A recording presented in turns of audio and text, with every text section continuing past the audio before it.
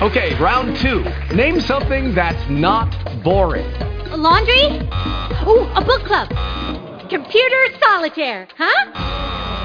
Ah, sorry, we were looking for Chumba Casino. That's right, ChumbaCasino.com has over 100 casino-style games. Join today and play for free for your chance to redeem some serious prizes. ChumbaCasino.com. No purchase necessary. Void where prohibited by law. 18 plus. Terms and conditions apply. See website for details. Blog Talk Radio. Good evening, everyone, and welcome to Addiction Treatments That Work. I'm your host, Kenneth Anderson. Tonight it is Thursday, July 12th of 2012, and tonight our guest is Jay Levy. He is the author of Homeless Narratives and Pretreatment Pathways, and also Homeless Outreach and Housing First. Before we start the show, I'm going to do a little blurb for our website and our book. Our website is hamsnetwork.org. We are a free of charge lay-led support group for people who want to make any positive change in their drinking habits, from safer drinking to reduced drinking to quitting altogether. And our book is called How to Change Your Drinking, A Harm Reduction Guide to Alcohol. It's available from Amazon. For more information, go to hamsnetwork.org/book. Our guest tonight is Jay Levy, Master of Social Work. He's been working in the field of homeless outreach for a couple decades now, 20, 30 years. He's here with us right now. We're going to bring him on. Jay, how are you doing? I'm doing great, and it's fantastic to be on your show, Ken. Well, it's great to have you here. I've been reading your books, and they're very, very impressive. And, well, the first one is called Homeless Narratives and Pretreatment Pathways. What does pretreatment pathways mean? Well, you know, it's interesting. In doing the work, when I first started out doing the work, I felt very frustrated by kind of the limited options that people had who were homeless to get the help that they needed.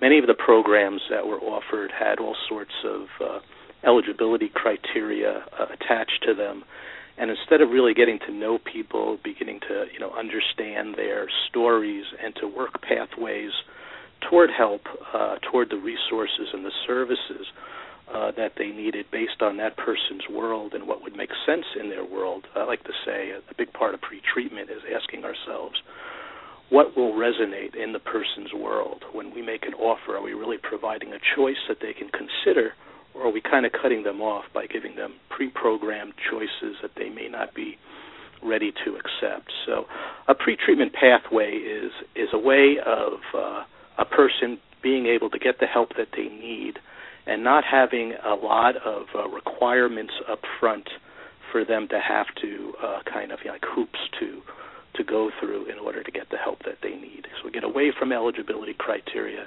and we begin where the client is at. Now, when you approach someone as an outreach counselor or someone on the street, what are some of the first things that you do to approach them, without scaring them off? Yes, well, what I like to talk about around the whole pretreatment model is the foundation of that model is the engagement process. So it's all about relationship formation. We kind of break that down into stages of engagement. And the very first thing we're trying to do is just to get an initial communication going that's accepted by the person. And sometimes that involves offering a need item to a person. Not everybody you meet that's in the shelters or on the streets want to necessarily talk to an outreach worker for various reasons, because of the trauma they've been through or because of the bad experiences they've had while living in the shelter system or even with other helpers. They might have already decided as you're approaching them that this person can't help me or I want nothing to do with that person. So from the very beginning, we're trying to show that we're a safe presence, we're a welcoming presence, we're not there to judge, and we're really going to focus on just getting an initial conversation going, a communication going, and we call that pre-engagement. It's the first step. As we get into engagement, what we're doing is beginning to define our roles, talking about the kind of services we're connected to, how we can help. But at the same time, we're really listening in to where the person's at, what are their ideas, values, what kind of words do they like to use? And we're kind of jumping off of that to get to the point of hopefully making some goals with the person. And it's important that those goals resonate in the person's world. It's goals that they want to own. Very often those goals are centered on wanting to get housed, which again is why it might be a pre-treatment pathway. It's not necessarily the goal to get, to go to AA or to get alcohol treatment or to get treatment for your mental illness. So we start with some very basic kinds of goals, whether it's to be warm at night or to have access to food or to, kind of the immediacy needs that are out there, survival-based needs, and build from there toward other things, hopefully housing and hopefully treatment.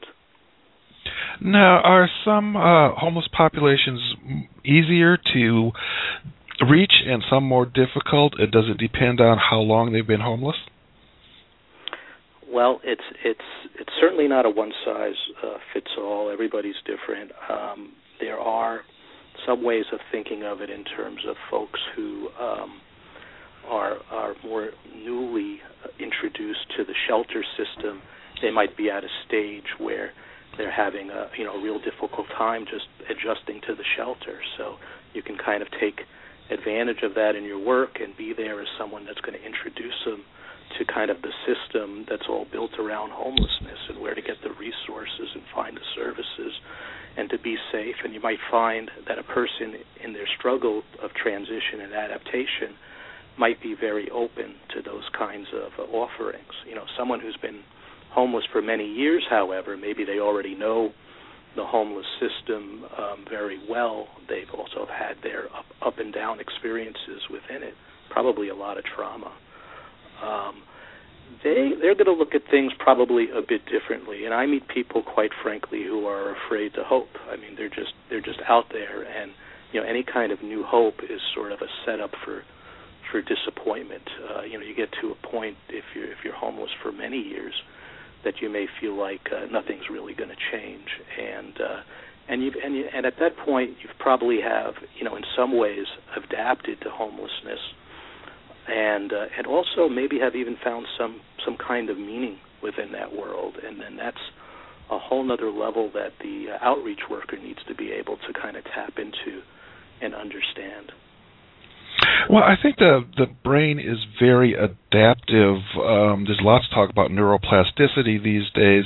And I'm going to speak about my own experiences a little bit. I was homeless for 2 years. And then afterwards, I did get employed finally and started moving out of that situation.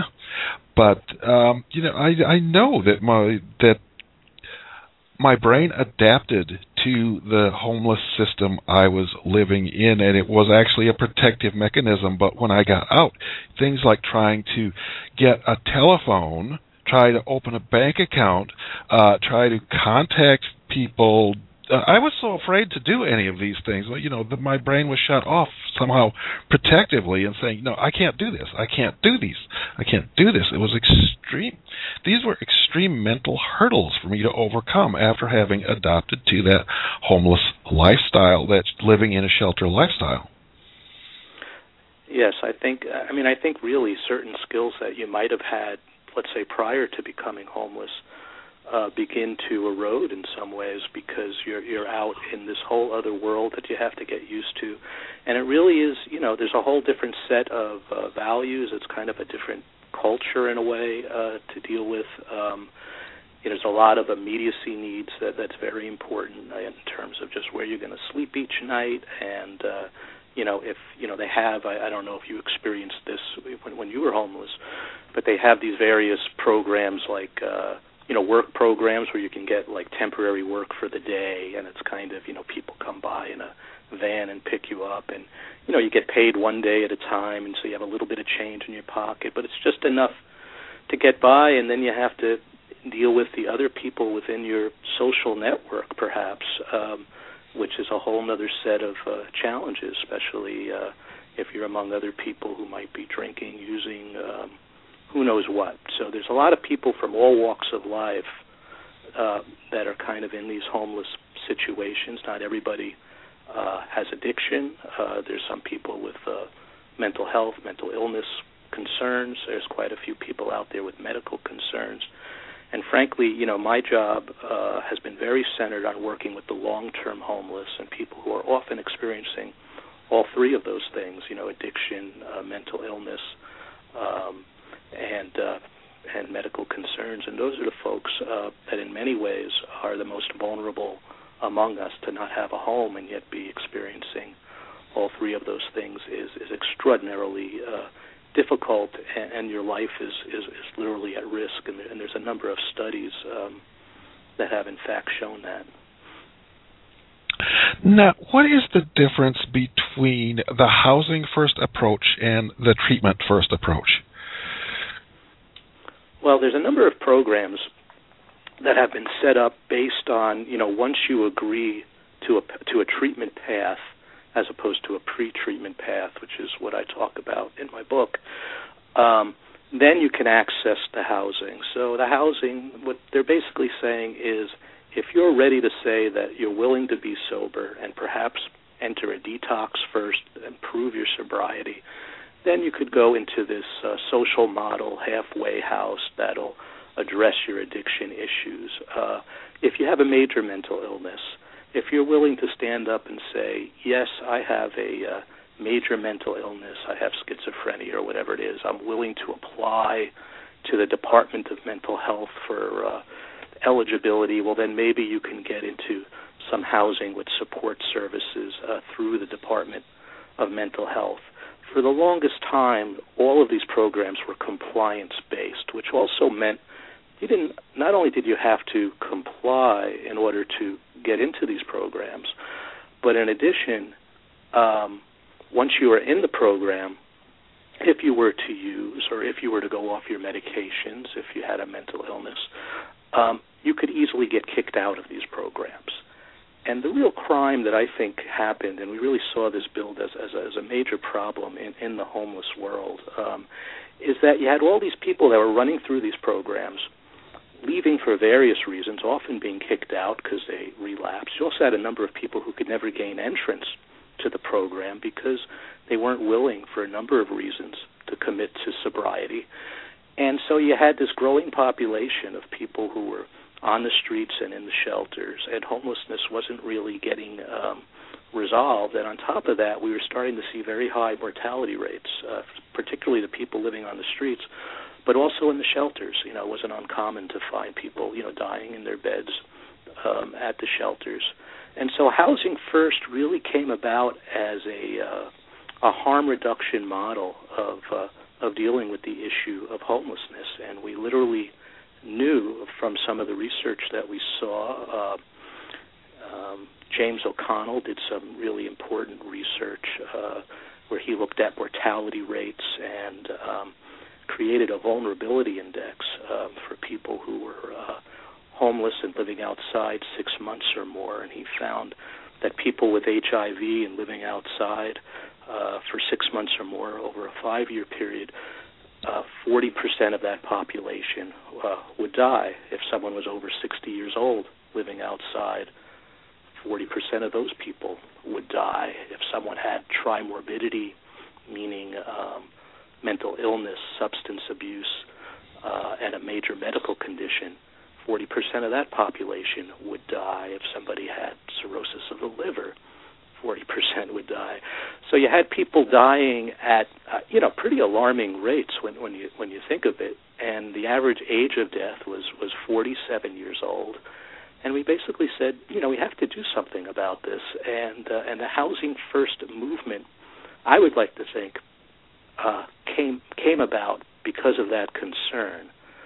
But to be truthful, I think there was also a secondary, and perhaps it's the primary reason that Housing First came about, and that is that they also realized that there was some considerable physical savings that could be had by doing a Housing First model, because all of these people, through getting housing with a real good support service around it and not having any preconditions, we just get you in the housing and give the support service, you can save a lot of money because a lot of those folks don't end up then as often in emergency rooms and on hospital units. Over time, we are actually able to bridge a number of these people over to treatment.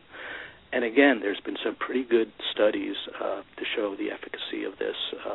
Sam Semberis was really the father of kind of the homeless housing first movement out of New York City. He's a professor at NYU.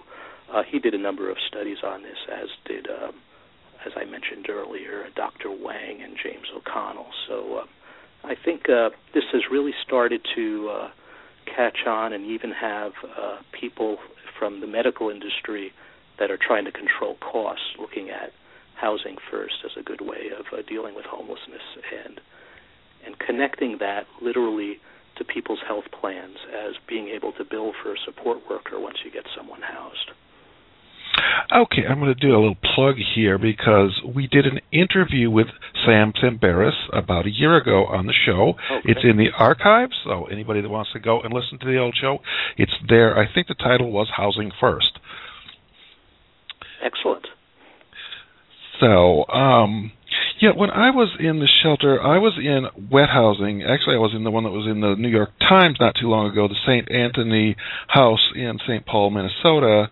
And, you know, it did save a lot of money from people, you know, trying to spend the winter in detox, which is very expensive, or going to the ER all the time. There were some problems there. One was that there was no way out. I mean, you could not work on the books because they wanted you to turn over 100% of your paycheck to the house. There was no way to save for an apartment. And they said, well, if you want to do that, you need to transfer to the Christian Recovery Center program here, which is abstinence-based and 12-step. And I said, the reason I'm here is because I said I will have nothing to do with the 12 steps because they are against my religion and they drive me to drink. I mean, I can very much connect to that. And, you know, I think so many of the people we meet, first of all, you know, when folks are homeless, you know, one of the things they have going for them in a way is your autonomy. I mean, and we all connect to our autonomy, the importance of our freedom, and you know, that's priceless. You hate to kind of give that up, and that's one of the rules of engagement. You know, when we engage with someone, we're really looking to build trust and always respect someone's autonomy. So instead of having like a pre-programmed menu of, you know, you should be going to AA, or you should be you know, connecting to religion, or you need to be seeing a counselor for mental health, or do a detox first, or whatever it is, we believe you really have to start with where the person's at, and the people that we meet are really the experts on their world, and you're going to connect to that person's world. You're going to understand what's important to them, what they value, and from there we can start to come up with a plan. So we know some basic things that are important, like a person getting some structure in their lives. So the point is, you know, how do you find meaningful structure? That doesn't have to be AA. It could be, you know, all sorts of other options, you know, based on maybe what the person's done in their history, or what they're open to, if you have something new to offer that resonates well in their world. Yeah, one of the things I was doing to keep myself sane and not get drunk all the time, I was volunteering at the Needle Exchange program in Minneapolis, and that was a really good experience for me. Fantastic, yeah.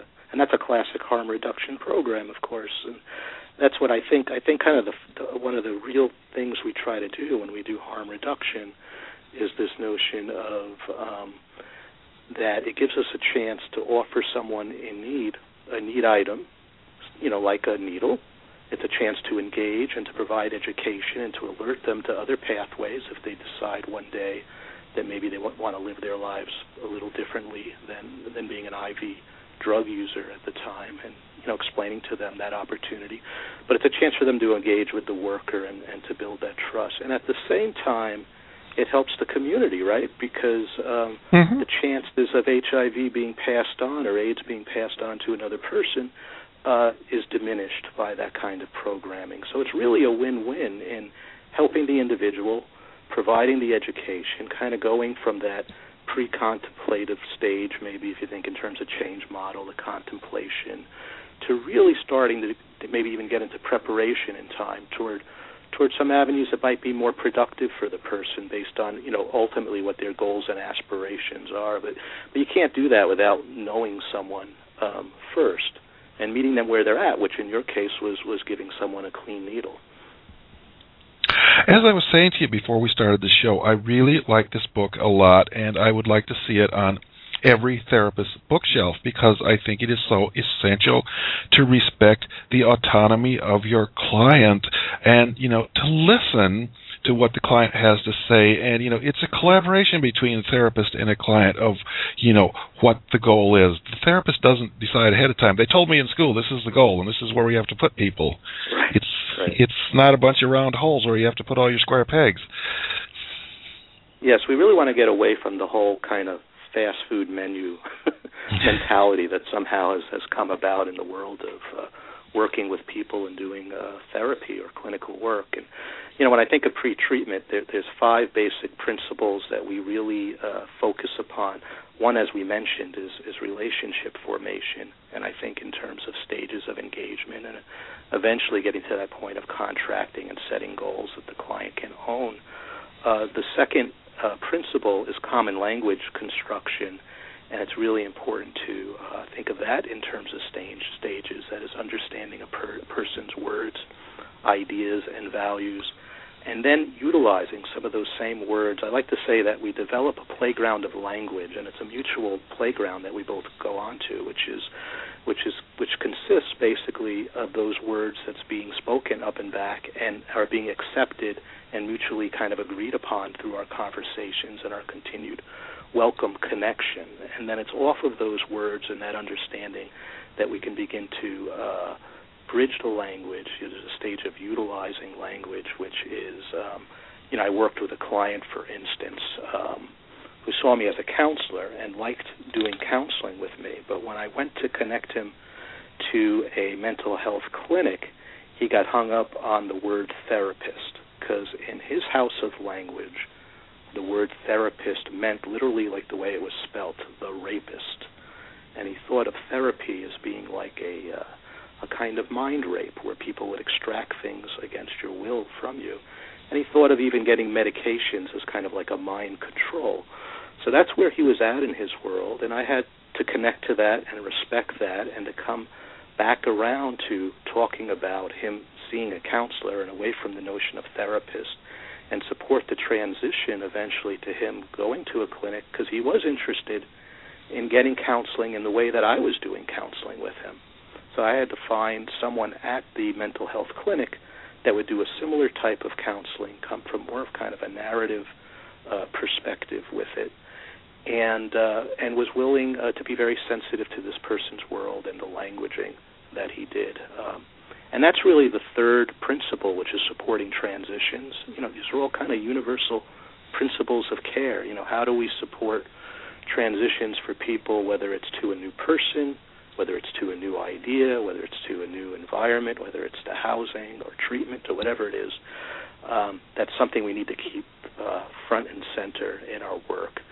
And then fourth, we look at the stages of change that we talked a little bit about, helping someone to go from pre-contemplation to contemplation to action. And then the fifth principle is safety. It's enhancing safety, and we do that from both a harm reduction kind of stance and type of work that we do, as well as crisis intervention as it's needed. So I just wanted to quickly get that in there, which is the 5 principles of pretreatment. Yeah, that's a really excellent set of principles, and I'm going to look at a little more at a couple things you just mentioned with those 5. One was building a common language, and you've had quite a few examples in your book about that. You want to talk about that a little more, some examples? Well, sure. One of the people I met very early on in doing my work, his name was Andrew, and he lived in a shelter out in Dorchester. And when I first met him at the shelter, it took a while before he would even begin to connect with me and build the trust. And he didn't trust me that much, but he was willing one day to talk with me a little bit. And the conversation basically went along the lines of him letting me know that he was mentally murdered, and also that he no longer played the game. And those were the two things that he would say over and over again in the conversation. And he was basically saying he wanted nothing to do with me. If he saw $1 on the street, he'd say, "I'm not going to pick it up because that's what they want me to do." The USA stands for Use Andrew. This is a guy who was homeless 18 years. So what happened over time is, in that first conversation, he ended kind of laughing and saying, "Look, I'm going to get back to my research. I'm busy." And for me, that was the great opportunity, because that was what we call in narrative circles a sparkling moment. He referred to something that wasn't problem-laden, and it was something that I could grab onto and say, "Well, tell me a little bit more about your research." And that's how I opened up our next conversation. And that kind of got the engagement going. But it was really starting with something that he mentioned, something that he threw out into the playground of language, his research. And then from there, I was able to ask him some questions about mental murder, like, well, what does mental murder mean to you? I'd like to understand it a little bit. And he began to open up and tell me a little bit about his world and what it meant. And I very quickly was able to pick up that mental murder in his language was very akin to the psych language of trauma. And I began to build a bridge in working on how those two words can be linked.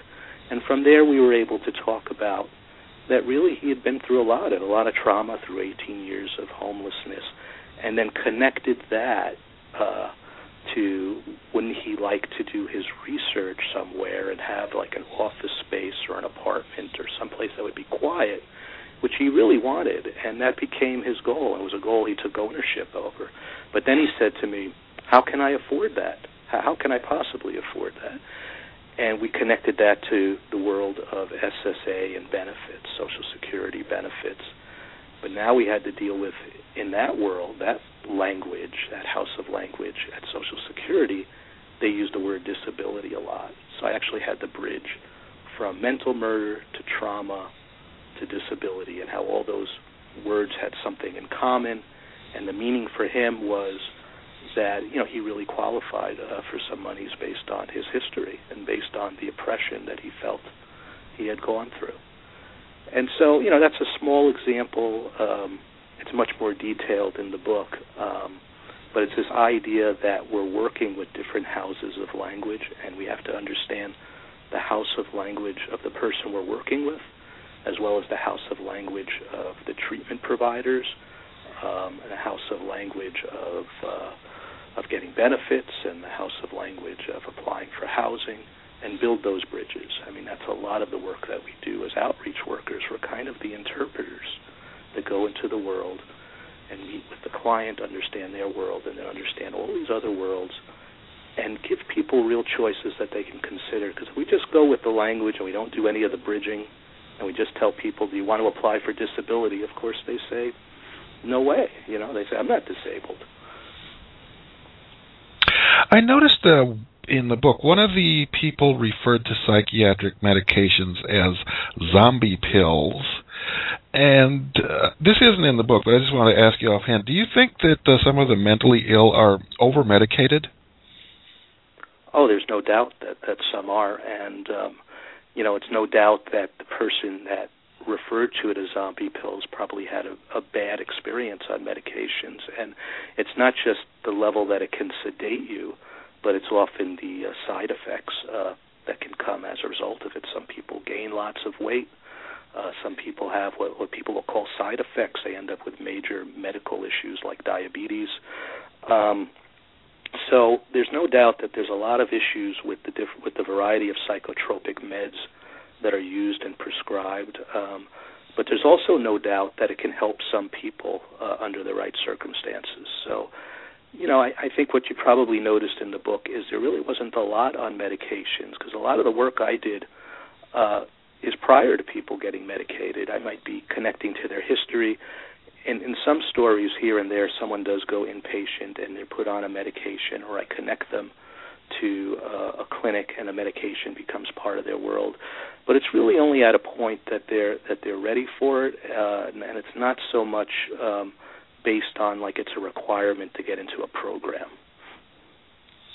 Okay, I'm going to mention another earlier show we did with Robert Whitaker, and he's done a lot of studies of these medications, and his conclusion was that there's a place in Finland where they seem to have got a really good balance between minimal medication and lots of psychosocial treatment that seems to be very effective, rather than just, literally drugging people into insensibility all the time. Well, I think the problem is when people look at medication as the first thing to be doing, rather than as maybe something that could be part of what we do, and maybe even something that's really looked at later on if it makes sense to go down that road. But I think even with major mental illness, and I think I'm aware of what you're bringing up in terms of in Finland, what they're doing, it's really quite a lot of outreach and allowing people to really explain and talk about what they're going through, as opposed to trying to medicate those kinds of things away. So if they're hearing voices, for instance, they can talk about the voices they're hearing and maybe what it means to them and their fears and ways of coping and all sorts of things. It's a very rich area to get into. Once you meet people where they're at and connect to their meaning in the world, you're going to find that meaning is really constructed of a number of things, from a person's culture to a person's values to a person's mental illness, perhaps, to a person's aspirations, to their fears, to their circumstance. All of that goes into the story that they construct. So to get to a place where you don't really want to listen to that story and instead you want to medicate, I think is wrong-headed. That makes sense to me. I think let's look next at Butch's story. You want to tell us about that? Well, that's a pretty lengthy story. I will just say, as an example of meaning-making, when I met Butch, eventually once I had his trust, he took me down to the river where he was living, and he had a very impressive campsite set up, an area where he had a fire and a tent that was very secure and a clothesline, and he would bathe in the river. And so he was really together in terms of being able to live outside and being able to deal with the elements. He was also a big-time drinker. And he saw himself as a real survivalist, and he was very isolative. In other words, he didn't have a lot of friends that would hang out at the campsite and drink with him. He just sort of did his own thing, very avoidant in some ways. And so in his world, he was kind of content and proud of his survival skills. But the other big piece I quickly discovered is he had a memorial set up that was to his friend. It was like some rocks and a kind of a carving that he had done on some wood of his friend's name. And he had told me the story that his friend used to live right around that area near his campsite, and drowned in the river right by where Butch would bathe and stay and live by. And so he looked at it like he was the guardian to his friend's gravesite. And he took that on as a very, very kind of profound thing. It was very important to him to continue to do that. So again, it sort of puts the outreach worker in a position that if you're offering someone, let's say, like a room to live in, and they're trying to choose between this room and being the guardian to a sacred burial ground, which is how Butch saw what he was doing. The room pales in meaning to that. And Butch wanted nothing to do with the room. He wanted to continue to live his life. He was someone that could go out and can. He would say, canning is my bread and butter, which means collecting cans and then turning them in to get the deposit back on it. And he goes, and that allows me to do things my way. That allows me to be free. So he really upheld his freedom and his mission. And the story has many turns to it, and eventually I am able to help Butch to get housing because he hits a crisis point of living outside. But I think the important part is that I want to convey to the audience is connecting to the meaning in people's worlds. And once you're accepted in, you're kind of at that point waiting for a window of opportunity to do more. And in Butch's case, the window of opportunity came when there was a great blizzard and he wasn't able to get into the shelter and he had frostbite. And I was able, since I had the relationship with him, to discover that and to get him the medical help he needed and to be very involved in getting him over to a rest home. And then from there he went back to the woods and then to housing. And we did a lot more work once he was housed around memory impairment issues that he had and all sorts of things. So it was a very interesting journey that went on with Butch, which also included reconnecting him to family. Well, we're about to run out of time, so what would you like to leave us with? Well, I think let me leave off with the idea of the 3 keys to pretreatment, which is number 1, to get where the client's at. Number 2, to always ask ourselves, how does our words and actions resonate in the client's world? And 3, to really understand that the engagement, the relationship process is the foundation of our work, while our skills and interventions required for common language development is the main tools. Okay, the book is Homeless Narratives and Pretreatment Pathways, and your website, jslevy.com? That's correct. All right. We want to thank you very much for being our guest this evening. Well, it's been a pleasure being here, wherever here may be.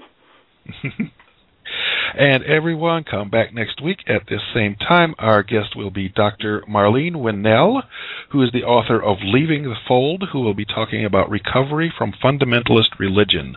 So see you all then, and good night. Good night. Okay, round 2. Name something that's not boring. A laundry? Ooh, a book club. Computer solitaire, huh? Ah, sorry, we were looking for Chumba Casino. That's right, ChumbaCasino.com has over 100 casino-style games. Join today and play for free for your chance to redeem some serious prizes. ChumbaCasino.com. No purchase necessary. Void where prohibited by law. 18+ terms and conditions apply. See website for details. Grand Canyon University makes earning your degree possible with over 130 academic programs for traditional campus students with more than 80 bachelor's programs offered online. GCU provides you with the personal support you need, from complimentary unofficial transcript evaluations within 24 business hours to scholarships, academic support, and your GCU graduation team, led by your own university counselor. Find your purpose at GCU. Private, Christian, affordable. Visit gcu.edu.